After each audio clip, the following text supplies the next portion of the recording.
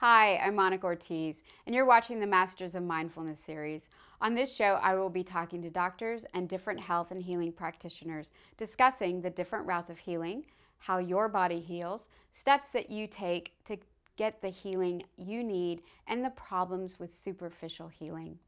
On occasion, I will be talking to athletes, nutritionists, yoga teachers, meditation practitioners, people just like you who have figured it out or are still trying to figure it out. I want to bring you as much knowledge as I can so that you can enrich your life, be healthy, and stay healthy, mind, body, and spirit.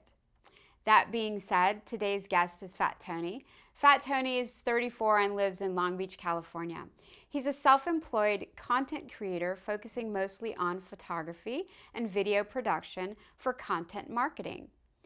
So, welcome to the show, Fat Tony. Thank you for having me. I have a curious question. Why Fat Tony? I knew that was going to be the first question.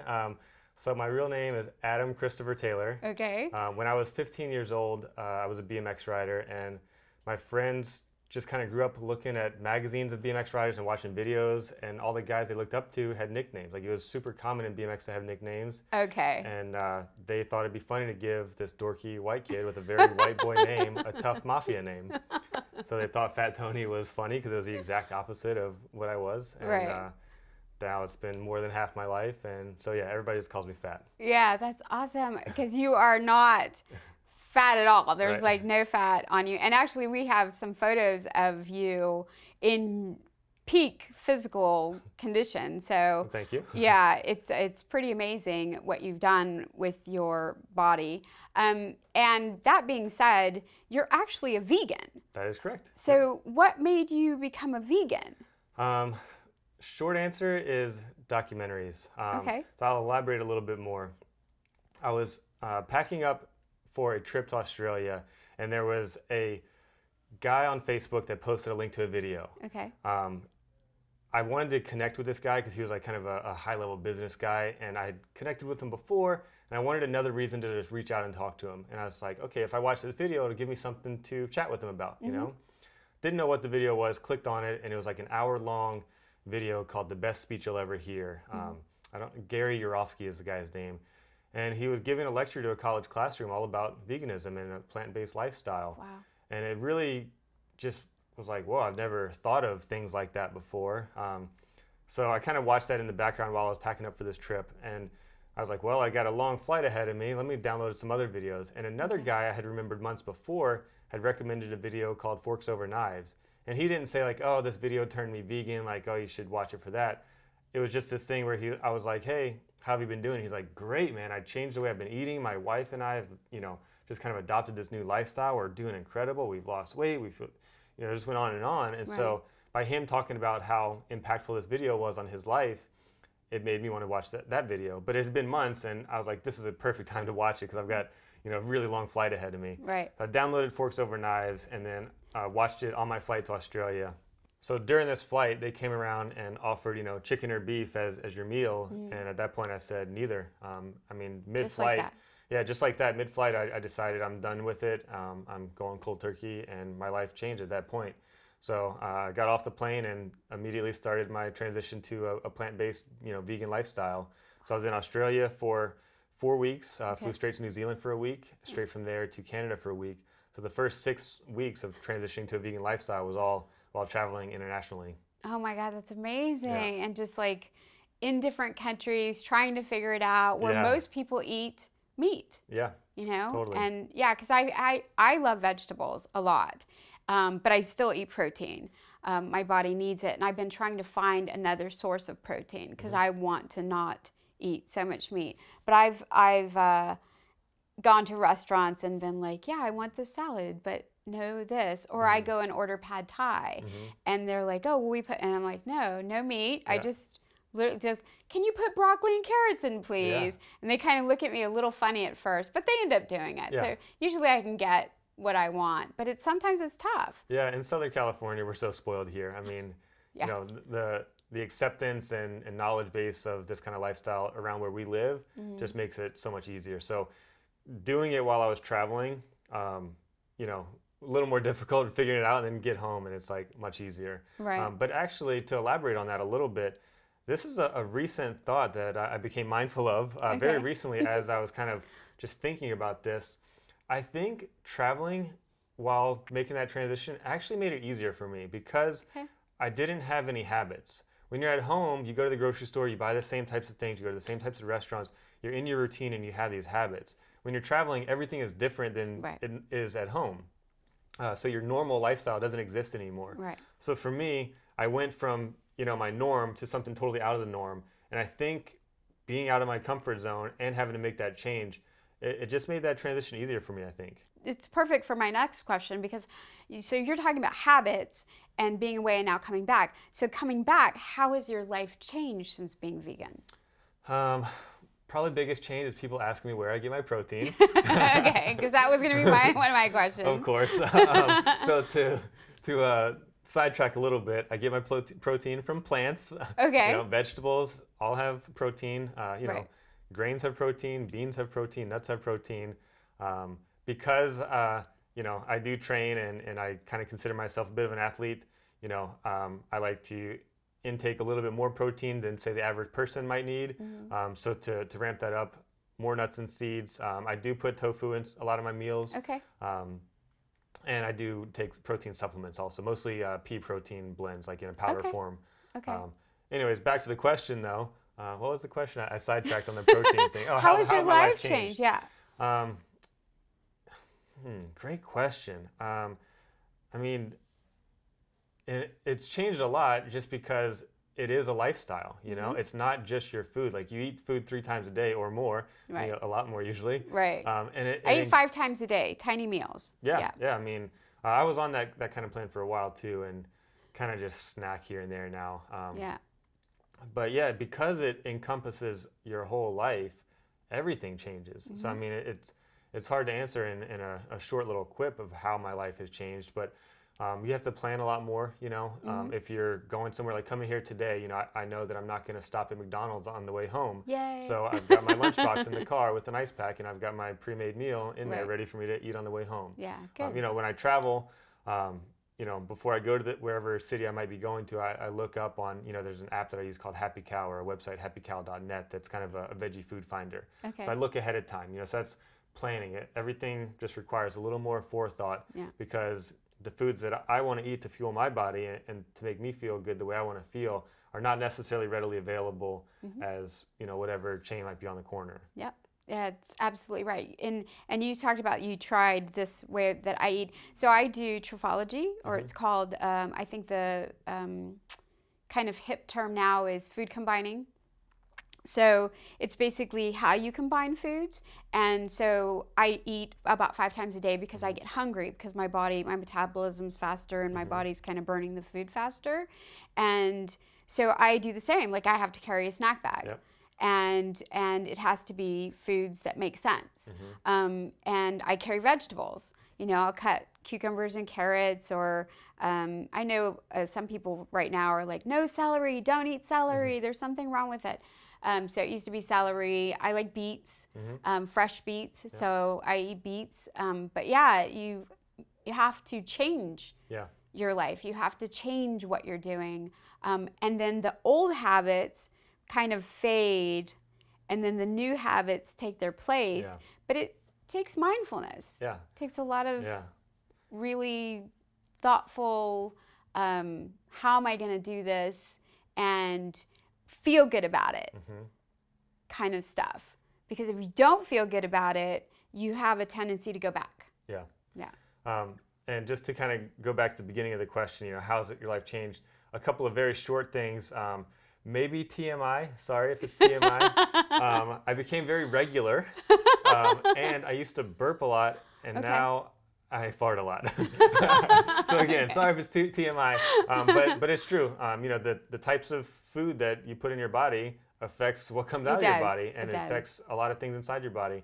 So that was, some kind of relatively immediate, biological, I guess you'd call them, changes that I saw. I didn't change to be vegan because I had gut issues. My wife, on the other hand, she was sick. She was bedridden for days at a time, and she didn't know what else to do. She went vegan and has been healthy ever since. Oh my So gosh. there's, I have another friend that I talked to who's vegan. He had a lot of back problems, tried everything under the sun, and the only thing that worked was changing to a plant-based lifestyle. His back is healed, So a lot of people kind of have, a health type reason or a specific reason for their change, where I didn't necessarily have that to begin with. Well, there's definitely, I have some issues with red meat, but I have since I've been a kid, and I'm allergic to lamb. So most of my protein is chicken or fish, and then I love buffalo. But I'm part Native American, so maybe one has to do with the other. I don't know, but that's really like I eat red meat, and it's so infrequently. But my body will tell me when I'm craving, when it needs protein, because all of a sudden I'll be like, I need a hamburger, but I don't want to eat cow, so to speak. So I'll try to find, or I'll increase my nuts or eat a piece of fish or something. That's when my body's like, you need protein right now. Because I will eat just plants. I just love vegetables, and grains. Yeah, and another thing on eating the plants and vegetables and stuff, I've changed what I enjoy eating. Before I went vegan, I didn't eat tomatoes, I didn't eat mushrooms, I didn't eat bell peppers. There's like a tons of foods that I didn't really eat because I was still like mentally, even though I was 30 years old, I was mentally in this like yummy phase like you are when you're a kid or something. I don't know what it was. And when I made the switch, I was like, well, if this is what I'm doing, I guess I got to start eating this. I remember having this thought in my head of like, I'm going to Subway. I guess I'm getting all the veggies on bread that I normally wouldn't get on top of my meat, Yeah, that's what I do. And now, I love bell peppers, I love onions, I love mushrooms, like all these things that I never really gave a solid shot. Yeah. I love them. So what has your health been like since becoming vegan? Has your body changed at all? So I've gone to a doctor a couple of times since going vegan to get my blood work done, just to reassure myself or confirm that I am healthy, I'm not missing anything. And all the times I've done that, my blood work is perfect, and my overweight doctor is like, wow, you're great. These numbers are incredible, Oh, wow, great.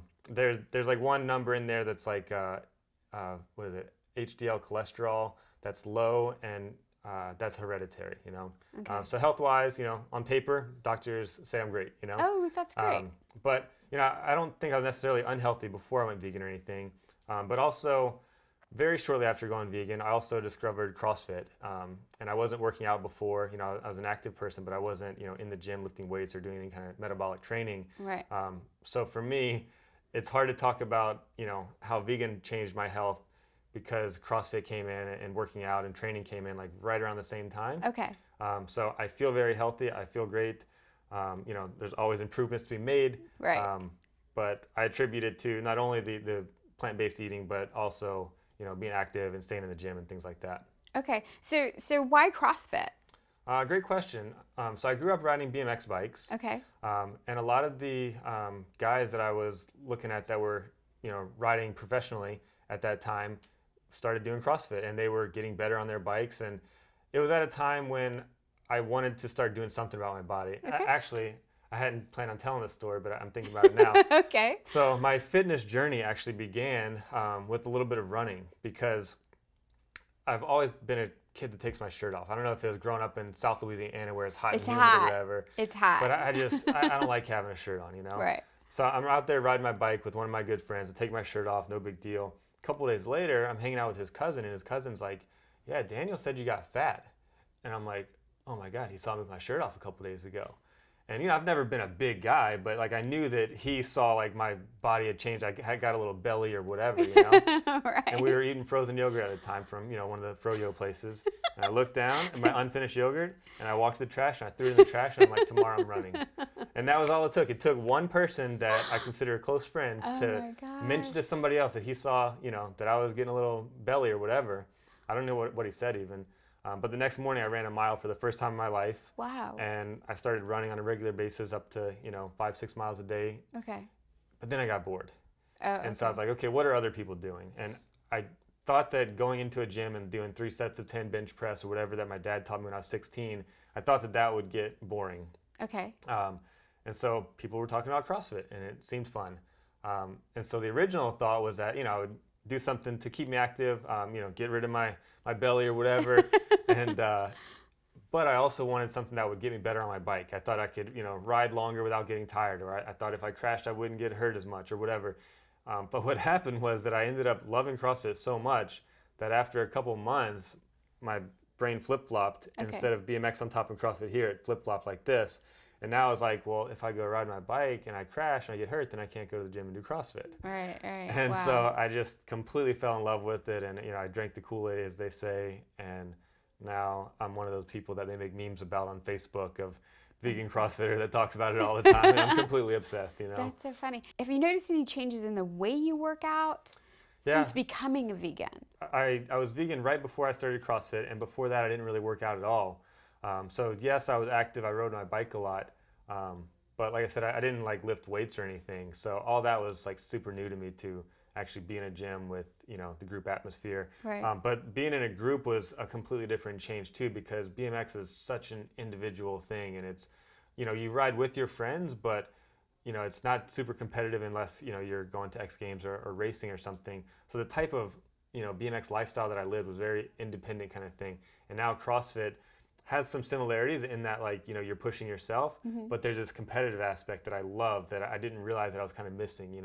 Okay. Because in the gym I can compete with people of can I get a higher score than them, can I get a faster time with them, or things like that. And I think that competitive drive really, really pushes me. Question, how old were you when you started BMX racing? I must have been in first grade. Actually, I never thought about this until you just asked me this question, but it also started from watching a movie. Oh, wow, wow. So when I was probably in about first grade, my dad rented a VHS tape from the local video store. Okay. And it was called RAD, R-A-D. Okay. It's an 80s cult classic at this point. Yeah, it is. About the underdog that, wins BMX race or whatever, and there's a love story twisted in. But just the intro scene to that movie, the opening title sequence of these guys just rolling around and doing tricks and stuff, I think that intro scene is what hooked me. Yeah. And so I was in first grade, and I just wanted to be like the tricks that I saw in this video. So that was kind of when I tell people I kind of fell in love with it. But it wasn't until I was probably in, I don't know, 7th grade or something that I met other people in the neighborhood that also liked to ride BMX, and they started making little dirt jumps, and they were catching air and jumping over things. And then shortly after that, we started realizing that there's a magazine dedicated to BMX, and there's videos that you can buy that show professionals and what they do. And so I started to discover kind of the whole lifestyle and the culture behind BMX, not just me as a kid riding around on my little Huffy in the neighborhood. So in 9th grade, I was relatively serious about it. I started racing in sanctioned races. That only lasted about a year because my friends that did it stopped racing, and so I just kind of wanted to follow what my friends did. Right. So I went from racing on a track to street riding, which is jumping down stairs and grinding handrails and things like that, and then carried it on throughout my whole life. It's amazing how your life has transitioned from one thing to another thing to another thing, and I feel as though you really have passion for the things that you're doing, which is super healthy. Yeah, a really close friend of mine, probably someone who knows me just about better than anybody in the world, a good buddy named Lindsay. She helped point out this to me and be mindful of this in myself. I'm an all or nothing person. Okay. So when I was in first grade and decided I love BMX, BMX was my one focus my entire life, and I made it my career. Okay. When I was still doing BMX at the time, but when I decided to make a lifestyle change and go vegan, I even talked to somebody, ironically enough, in the airport, about to catch that flight to Australia where I made that decision. I bumped into a guy that I knew and told him, man, I watched this video last night. It's got me thinking, And he's like, yeah, I kind of consider myself a vegan, but at the same time, if I'm at a birthday party, I'm not going to be the weirdo in the corner that doesn't eat the cake. Yeah. And I was like, that's a cool way to look at it. Maybe I could be like that. But no, I was all or nothing. I didn't do the 3-month transition. I didn't phase out cheese and then milk and then this. It was right off the bat. You know? When I decided to, start working out, it wasn't gradually, building up to it. It was I'm getting in there doing CrossFit 5 days a week, Right. So that passion that you describe, I think, is just wired into my DNA. I don't think it's something that, I learned over time. I think it's built into my system, and that's just how I am, for better or for worse, Yeah. I think it does have its downfalls, but I think that's just how I am. Well, I think that you're right. Some people are actually wired certain ways. I call them chips. Because everybody talks technology and computers and so on and so forth. So now I call everything chips. So it's like I have a big compassion chip. I have a very small patience chip. Me too. Yes. So I have a big kindness chip. I don't have a judgment chip, nor do I have a jealousy chip. Those are not part of my CPU, so to speak. I know my daughter-in-law Sophia is laughing at me right now because she's a big techie, and she's like, yeah, she's trying to catch the lingo. Or, wow, she's a dinosaur and using dinosaur lingo.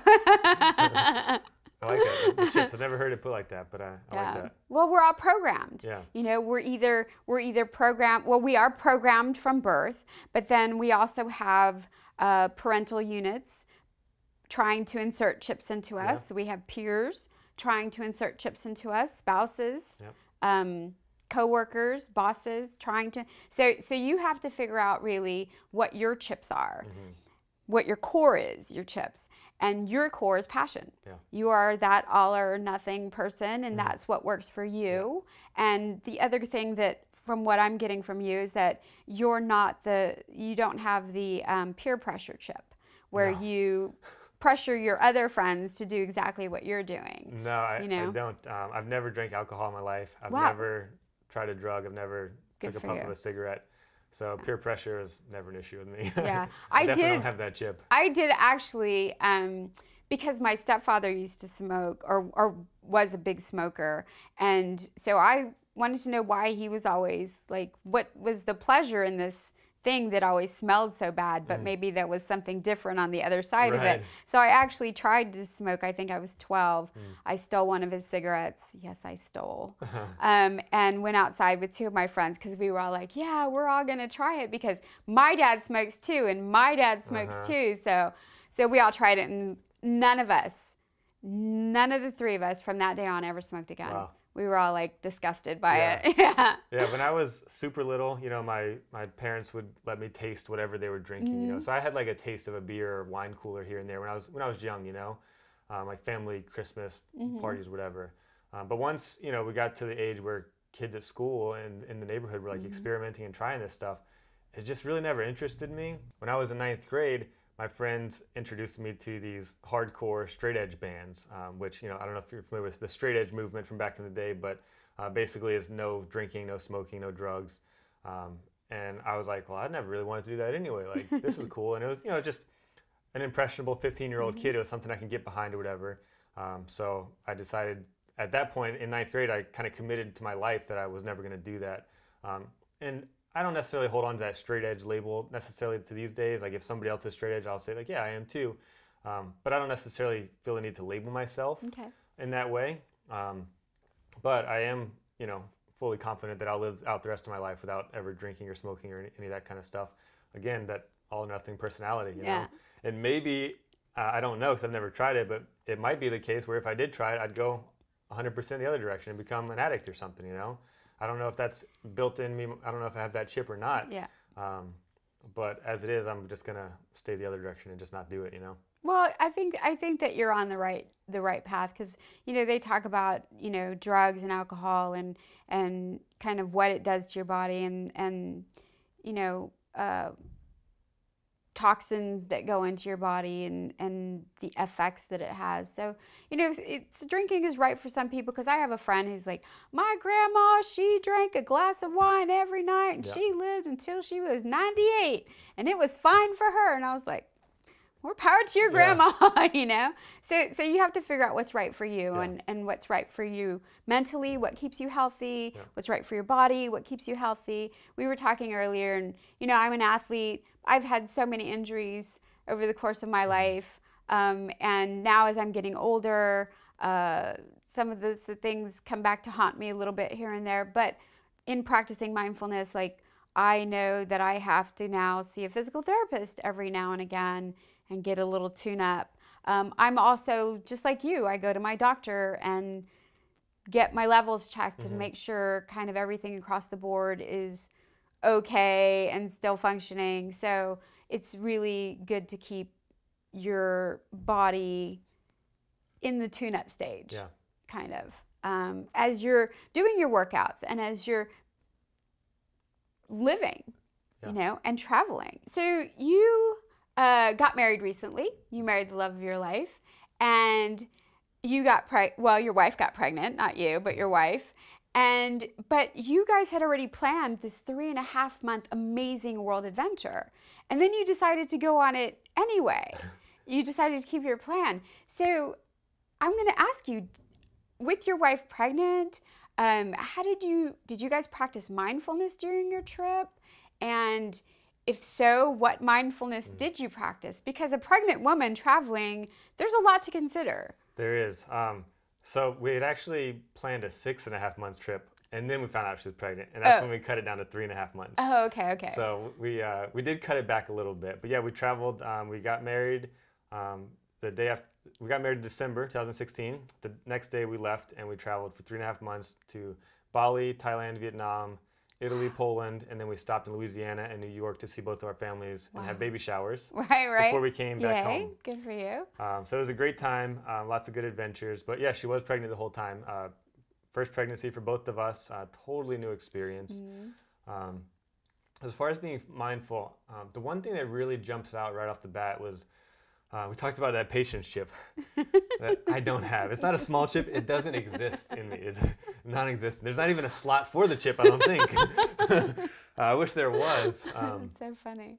But so one of the things on this trip that I kept saying to myself over and over, it's not about you anymore.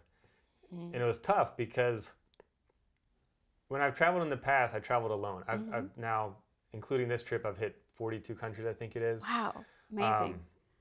And it's always been, big adventures like hiking and rock climbing and, rappelling down waterfalls and whitewater rafting and diving with sharks, like all these cool things. And it's been me, like how much cool stuff can I do while I'm gone, And traveling with someone is totally new, with a wife, that's a new addition. Like the dynamic between a friend traveling with versus a girlfriend and now a wife, that's all different. Right. And then a pregnancy, which is something different.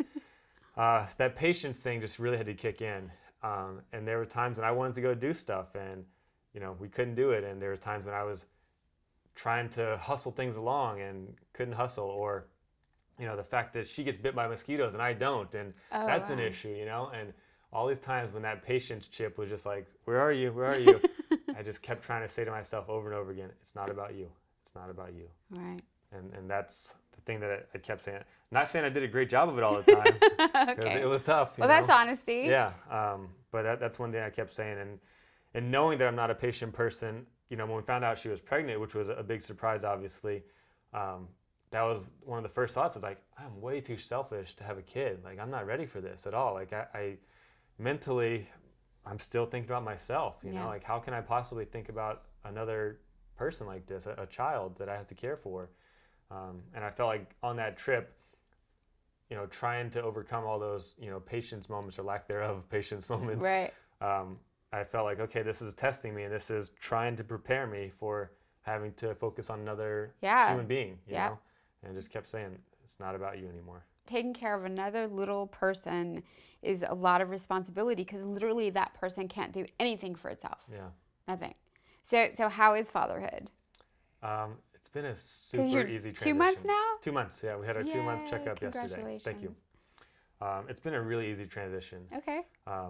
I think that both of us being such laid-back personality types, not only did we insert that chip into her, but I think just our vibe and our energy around her kind of comes across, Nice. So, the first night in the hospital, I woke up, kind of in a frantic panic the first time I heard her cry because I didn't know what to do. Right. But the second night, I slept through the night because, my wife got up and fed the baby when she needed to be fed.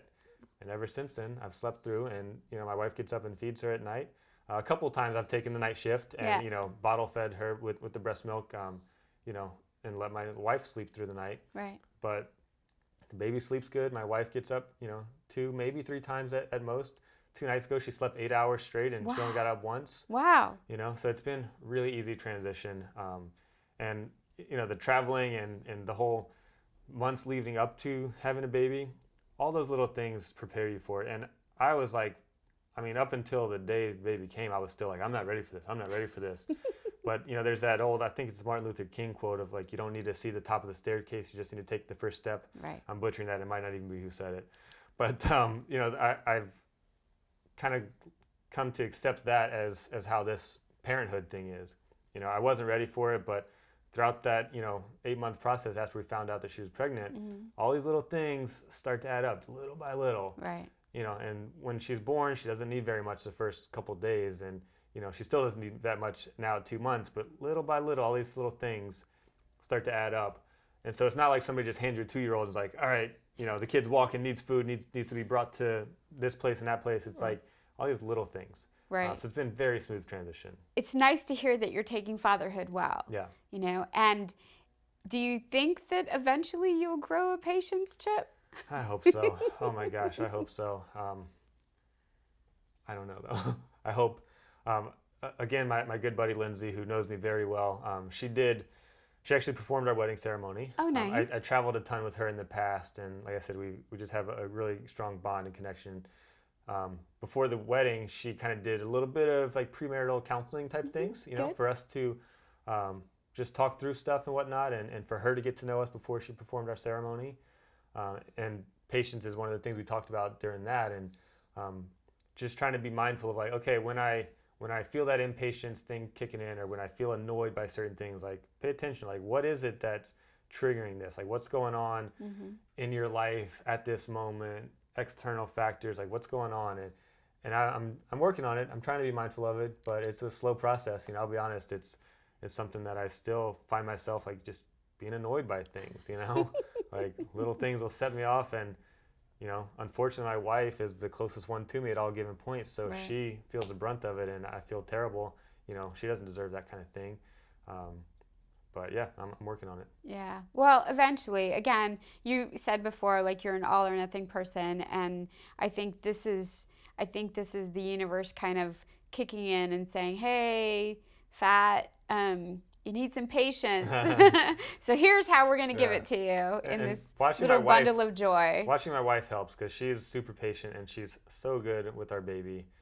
So hopefully she'll rub off on me a little bit too. Yeah, sometimes that happens. It really does. And it's a beautiful thing to watch. And the key here is that you're mindful of it.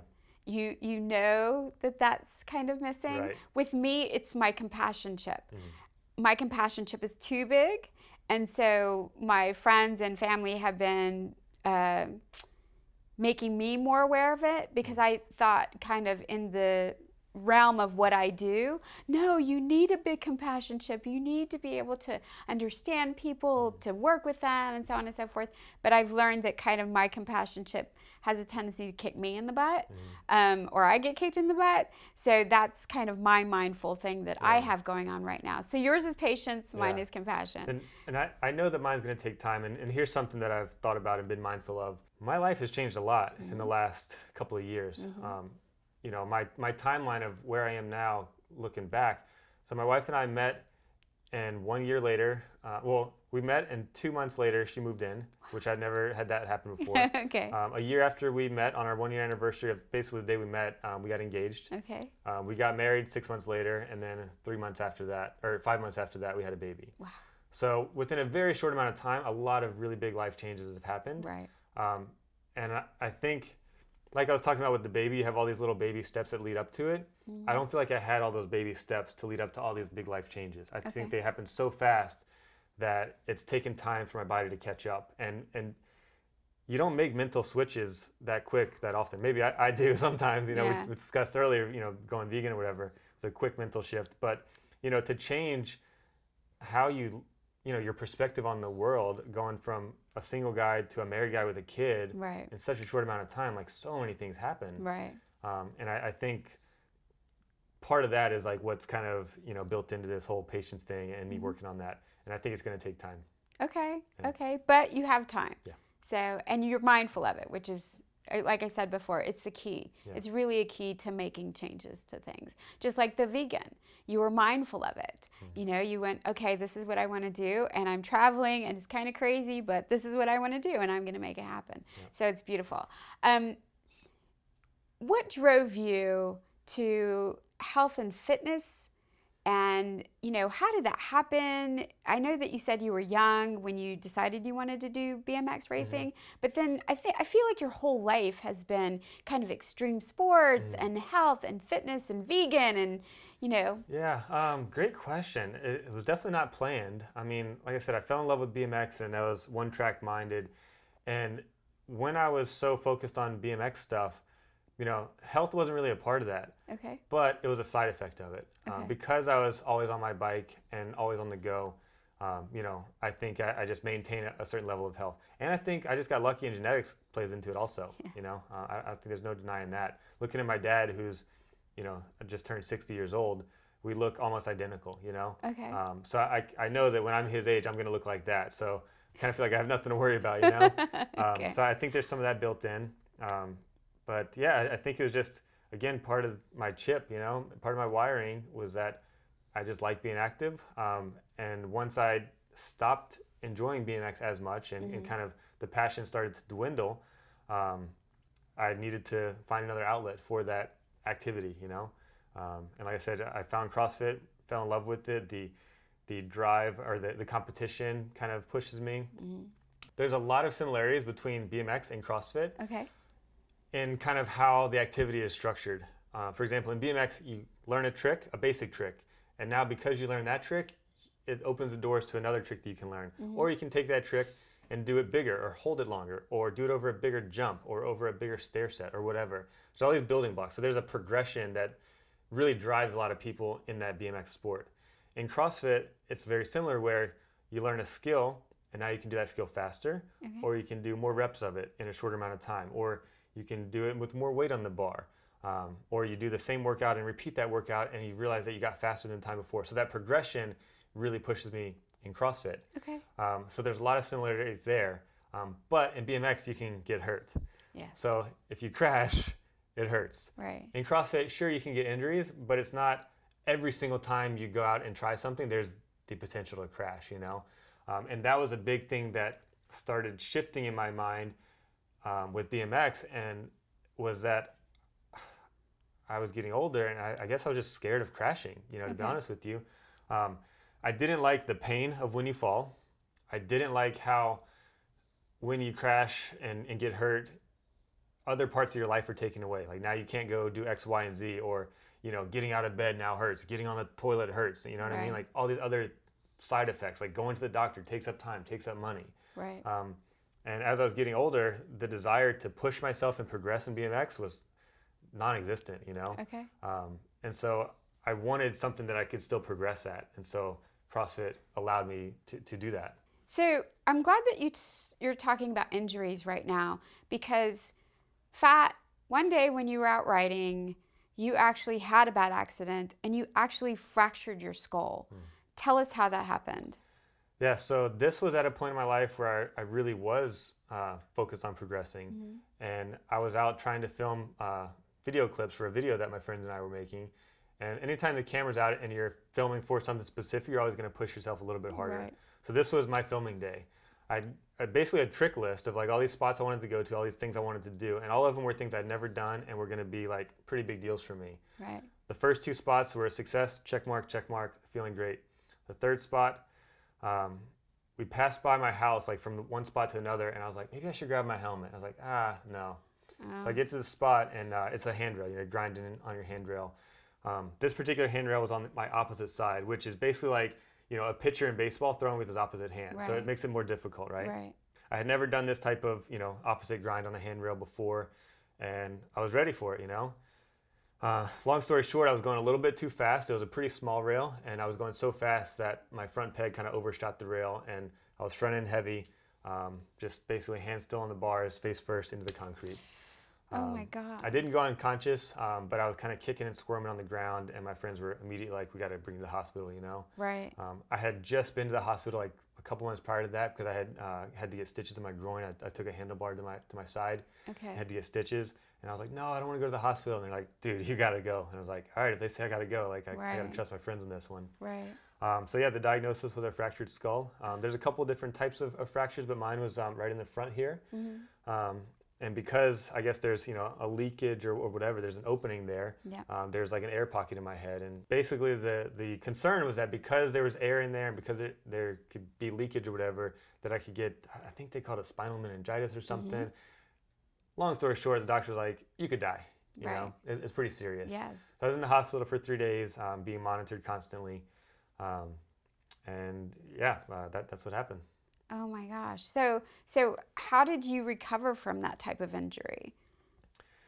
Well, I was off the bike for about 6 months. And when I say off the bike, that means like no tricks, no, you know, jumping, no ramps, like, you know, the type of riding that I was doing.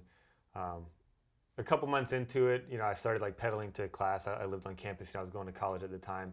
You know, I'd pedal to class, but I was so scared of like anything happening. Like I wouldn't even like jump up the curb, which is basically, you know, for a BMX rider, that's just part of walking. You know what I mean? Right. It's nothing. And I would like get off my bike and step up the curb because I was so scared of doing anything. Right. Because at this point, your head's or your skull is still fragile, and if you hit it again, bad news. You know what I mean? Right. So from then on, I always wore a helmet when I rode. But really, there's nothing you can do for a skull. Like you can't, you know, wrap it up. You can't put a cast on like an arm. So you just kind of have to wait it out, you know? Wow. Which is a little scary because, again, if anything hits it, if you fall or whatever, then, again, pretty bad news. Right. But yeah, there's nothing you can do about it. So I had, you know, kind of scratches and scrapes and cuts on my face and, you know, on different parts of my body. And those healed up. And thankfully, I don't really have any, you know, long-term effects from it, you know? If you look close, if I don't shave, or if I shave, you can see a little scar on my lip or something. But I got very, very lucky. Yeah, you're right. There's well, I don't know how much you can do for a fractured skull, but I actually had a friend who actually had a hairline fracture just from hitting their head, not even from the serious crash that you had. And it took, I think she said, something like a year for her face to stop hurting. And she had to keep going back to the doctor to get checkups and get the MRI and see kind of where she was at periodically. How are you doing today and how's your health? Yeah, doing great. Like I said, from the crash, there was no side effects ongoing or long-term or anything. For the first couple of years, I always had this fear that like I had mentally changed or like I had some kind of like different personality thing and didn't know it and nobody would tell me. You know? It was like this weird thing that I just put in my own head of like, maybe I am different and nobody's telling me that I'm like a little bit off, you know? But no, none of that. And now, like I said, doing great. You know, been eating plant-based and living a vegan lifestyle for about 4.5 years. Been doing CrossFit almost about the same amount of time. And feel great. Well, you're in excellent shape. Again, we have some photos of how great of shape you're in. So I think that, you know, for you, what you said about meat's not the only way to get protein. There's protein in different vegetables that you can get and stay super healthy. Again, some people have to figure it out for their own bodies and be mindful of what your body's telling you when you're eating certain foods. I know I have a lot of allergies, so for me, it's a little kind of more difficult, I should say, because there are a lot of things that I can't eat because of allergies. I feel like though sometimes if I just went strictly plant, maybe some of those allergies would go away. I haven't tried it yet, so maybe that's something that I need to try. So I think everybody has to figure it out for themselves with how their body feels when they're eating different foods. I know for me, my body doesn't really like red meat other than buffalo. And so I do like a lot of plants in my diet as well as chicken and fish. Although I feel like even with chicken, that's kind of being phased out and I'm going more towards fish. So at some point, maybe I will do an all plant-based diet once I can figure it out. I think that might be better for me because I really do feel good. I just feel as though my body starts craving protein at certain times and I don't eat beans. It's a trauma, childhood, bad story. One of these days I will tell you guys what happened with the why I don't eat beans, but we're gonna save that one. I know from my car accident that I now, even being a runner the last 10 years, I have to go back to my PT, my physical therapist, every now and again. Did the doctors tell you that you're going to need checkups for the head injury? No, I don't know if it was, you know, just based on the injury itself or my age or whatever circumstances, or the fact that maybe I didn't listen or pay attention. Okay. But they never said anything like that. And I mean, when I say I was one-track mind about BMX, like all I cared about was like, when can I get back on my bike again? And even though I was scared in the beginning, like that's all I cared about was just riding again. Right. And so, you know, even if they had told me something, I don't know if I would have even listened to it because I was really young and Right. all I cared about was riding. Right. Which is crazy because now that I'm older, I see guys, professional BMX riders that I know that get hurt, and they have that same mindset of when can I get back on the bike? And me as an adult now with a wife and kid and everything, and where I'm at mentally now, I'm just like, are you crazy? Like there's so much more to it than that. But to people that are into that, there isn't much more. It's BMX 100%. And that's where I was at that time in my life. And that's really all I cared about. In the sports world, a lot of us are kind of like, I can do it. Yeah. I can't tell you how many times I've been kicked in martial arts. I've been kicked across the room. And instead of going, oh my God, okay, is everything okay? I go, oh, back in. You know, got to get back in there, you know, or they're going to think, the guys aren't going to think I'm tough, you know, whatever is going through my head. Yeah, going back to this whole one-track mindset, when I was coming back from my last checkup of my injury, of the skull fracture, my dad was driving me home, and the doctor had just told me, you know, no BMX for 6 months. And my dad was like, how do you feel about that? And very nonchalantly, I was like, well, I'm not going to listen to him. I got to ride my bike. And to me, it was a no-brainer of like, 6 months doesn't mean anything. It's coming from a guy that's not me. Like, I know when I can start riding my bike again. Right. And my dad freaked out because he's a rational adult that doesn't have this one-track mind about this stupid sport that nobody else in the world cares about except me. But here I am, this, you know, whatever I was, 19, 20-year-old kid, and that's all I wanted to do was ride my bike.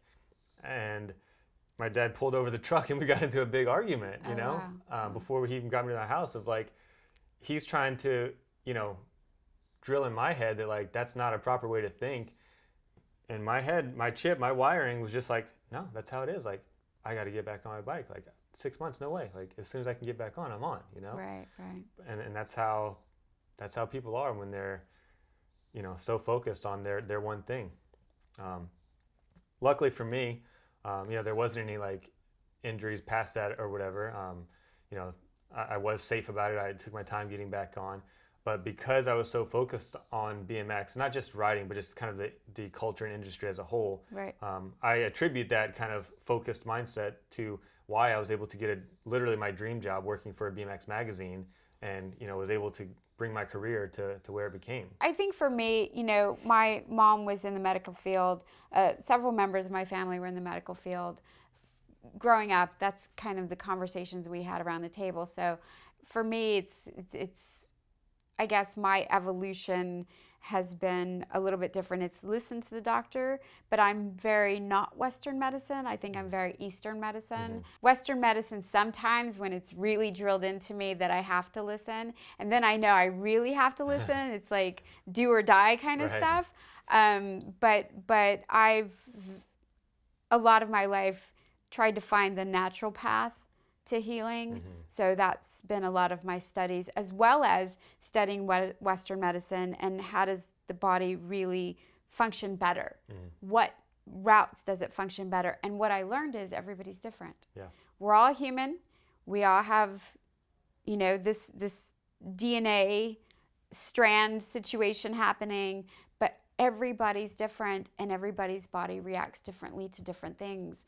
And so it's never, your healing is never one size fits all. I think that's why I'm asking you so many questions about your accidents. I hope you don't mind. No, not at all. Okay, because it's really interesting for me to how you dealt with it and how you healed afterwards. And it seems like you're fine. Yeah, I wish I had more elaborate answers for you, but honestly, it was like, I was in the hospital for 3 days. I went home, and after the, you know, blood dried up on my face and I could pick the scabs off, I was the same. You know, I mean, there was no healing process to talk about, so I wish I could give you more interesting tidbits from it, but there is none. It's absolutely fine. It's been really wonderful having you on the show today, Fat. I'm so excited. I love hearing, you know, again, talking about your body and being vegan now and then moving from BMX to CrossFit, you know, but you're still an athlete even though you're vegan. A lot of people think that once you're vegan, you can't you know, your athletic prowess, so to speak, is going to diminish. And I don't believe that. I've never believed that.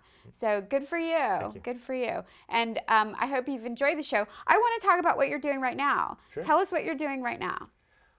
So currently, I'm a freelance photographer. I worked for the BMX magazine for about 5.5 years, and about 6 years ago, 6.5, I left that to pursue a free and flexible lifestyle, as I call it. Okay.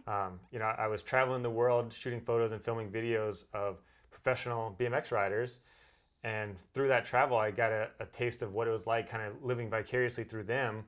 Of what it's like to not have a job, because I was out traveling the world, you know, shooting and stuff, which was great. But once I was done, I was back in the office and I was editing and you know, working on stuff and meetings and whatever, like the corporate grind kind of thing. Right. Whereas these guys, after they were done riding, they just went home. So I wanted that, and so I left the job to do freelance work. Did freelance work in the BMX world for a couple more years. As I said, the passion kind of dwindled and eventually disappeared, I guess. Started doing work in the CrossFit industry, same type of thing, you know, photos and videos, a lot of content marketing stuff. So, you know, a company that, you know, sponsors a CrossFit athlete for a protein supplement, I can make a video for them that goes on their YouTube channel and things like that. Nice. Currently, I've did a little more transitioning, and I've started doing a lot more of architecture and real estate type photos and video work, which is totally different, but it's been a fun new challenge to learn a new style of shooting, learn a new style of editing.